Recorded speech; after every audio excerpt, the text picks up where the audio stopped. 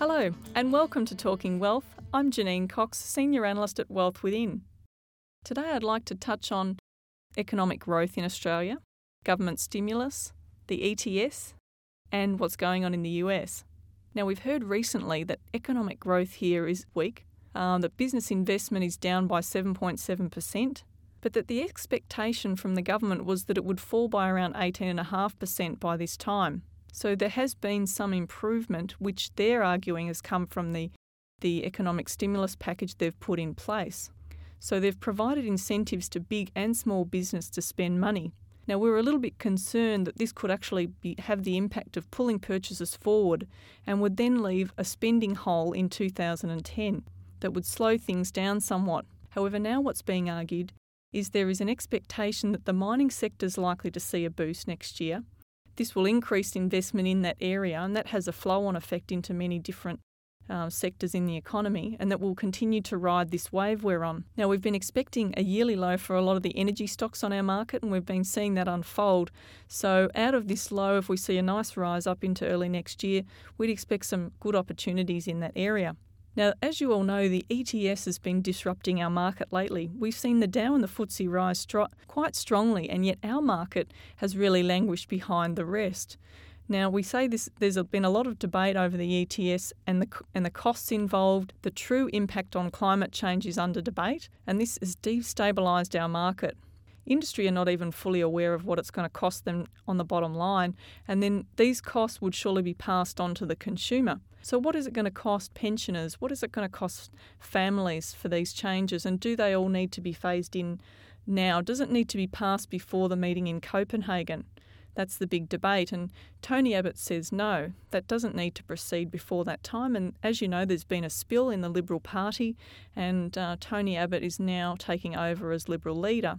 So he's sure to block that from going through the Senate. Now, if the ETS came in, that would add a cost to our standard of living and increase the cost of living. Now, with the RBA raising interest rates, that effectively will do the same thing. So to have both of those come in at the same time could actually create an economic slowdown and reverse everything that the government was trying to put in place. As you know, the RBA increased rates by 0.25%, and we've heard that Westpac have actually come through and almost doubled that by putting a margin on top of it for their customers. So it's going to be interesting to see whether the other big four follow Westpac's lead and do the same thing. I think there might be an opportunity there for one of the big banks to take the lead and not do the same thing, and therefore customers' loyalty will continue with that bank, and some customers may even jump ship from Westpac and go over to that bank and give them their business. If you're wanting to keep tabs on what the cash rates are currently, you can go to the RBA website on www.rba.com.au. Now, it's said that in the next 12 months that interest rates are going to be up to around 7% on home loans, depending on which bank you're with and what you've been able to negotiate. That could represent up to a 1% increase over that period. So that's likely to have an impact on the consumer's hip pocket. Now, this recent rate rise is expected to dampen consumer spending over Christmas, and a lot of the retailers are probably going to be up in arms over this and the timing of it all. But as I've said before, I'm really going to be keen to see how consumer spending's gone over the Christmas period and into January when the true figures come out. So keep an eye out for that one. Now, recently out of the US, we've seen figures that indicate that confidence is improving, that unemployment numbers are falling away, that housing numbers are up. We have heard that consumer spending over there has been down 10%, but that the number of shoppers, and I don't know how they record that exactly, has improved. Perhaps we'll see a reflection of that here in Australia. We've also had news recently about the Dubai government not being able to cover their costs and pay for the debt to fund all of those developments.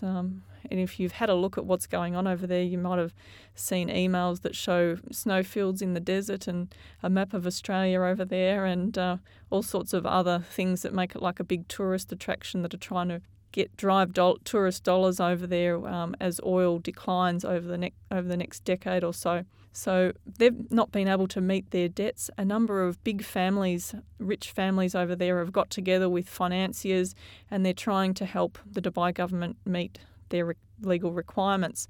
So we should find out more about that around December the 14th, but there's a further payment that has to be made early next year. So I think this is still going to be an issue going forward.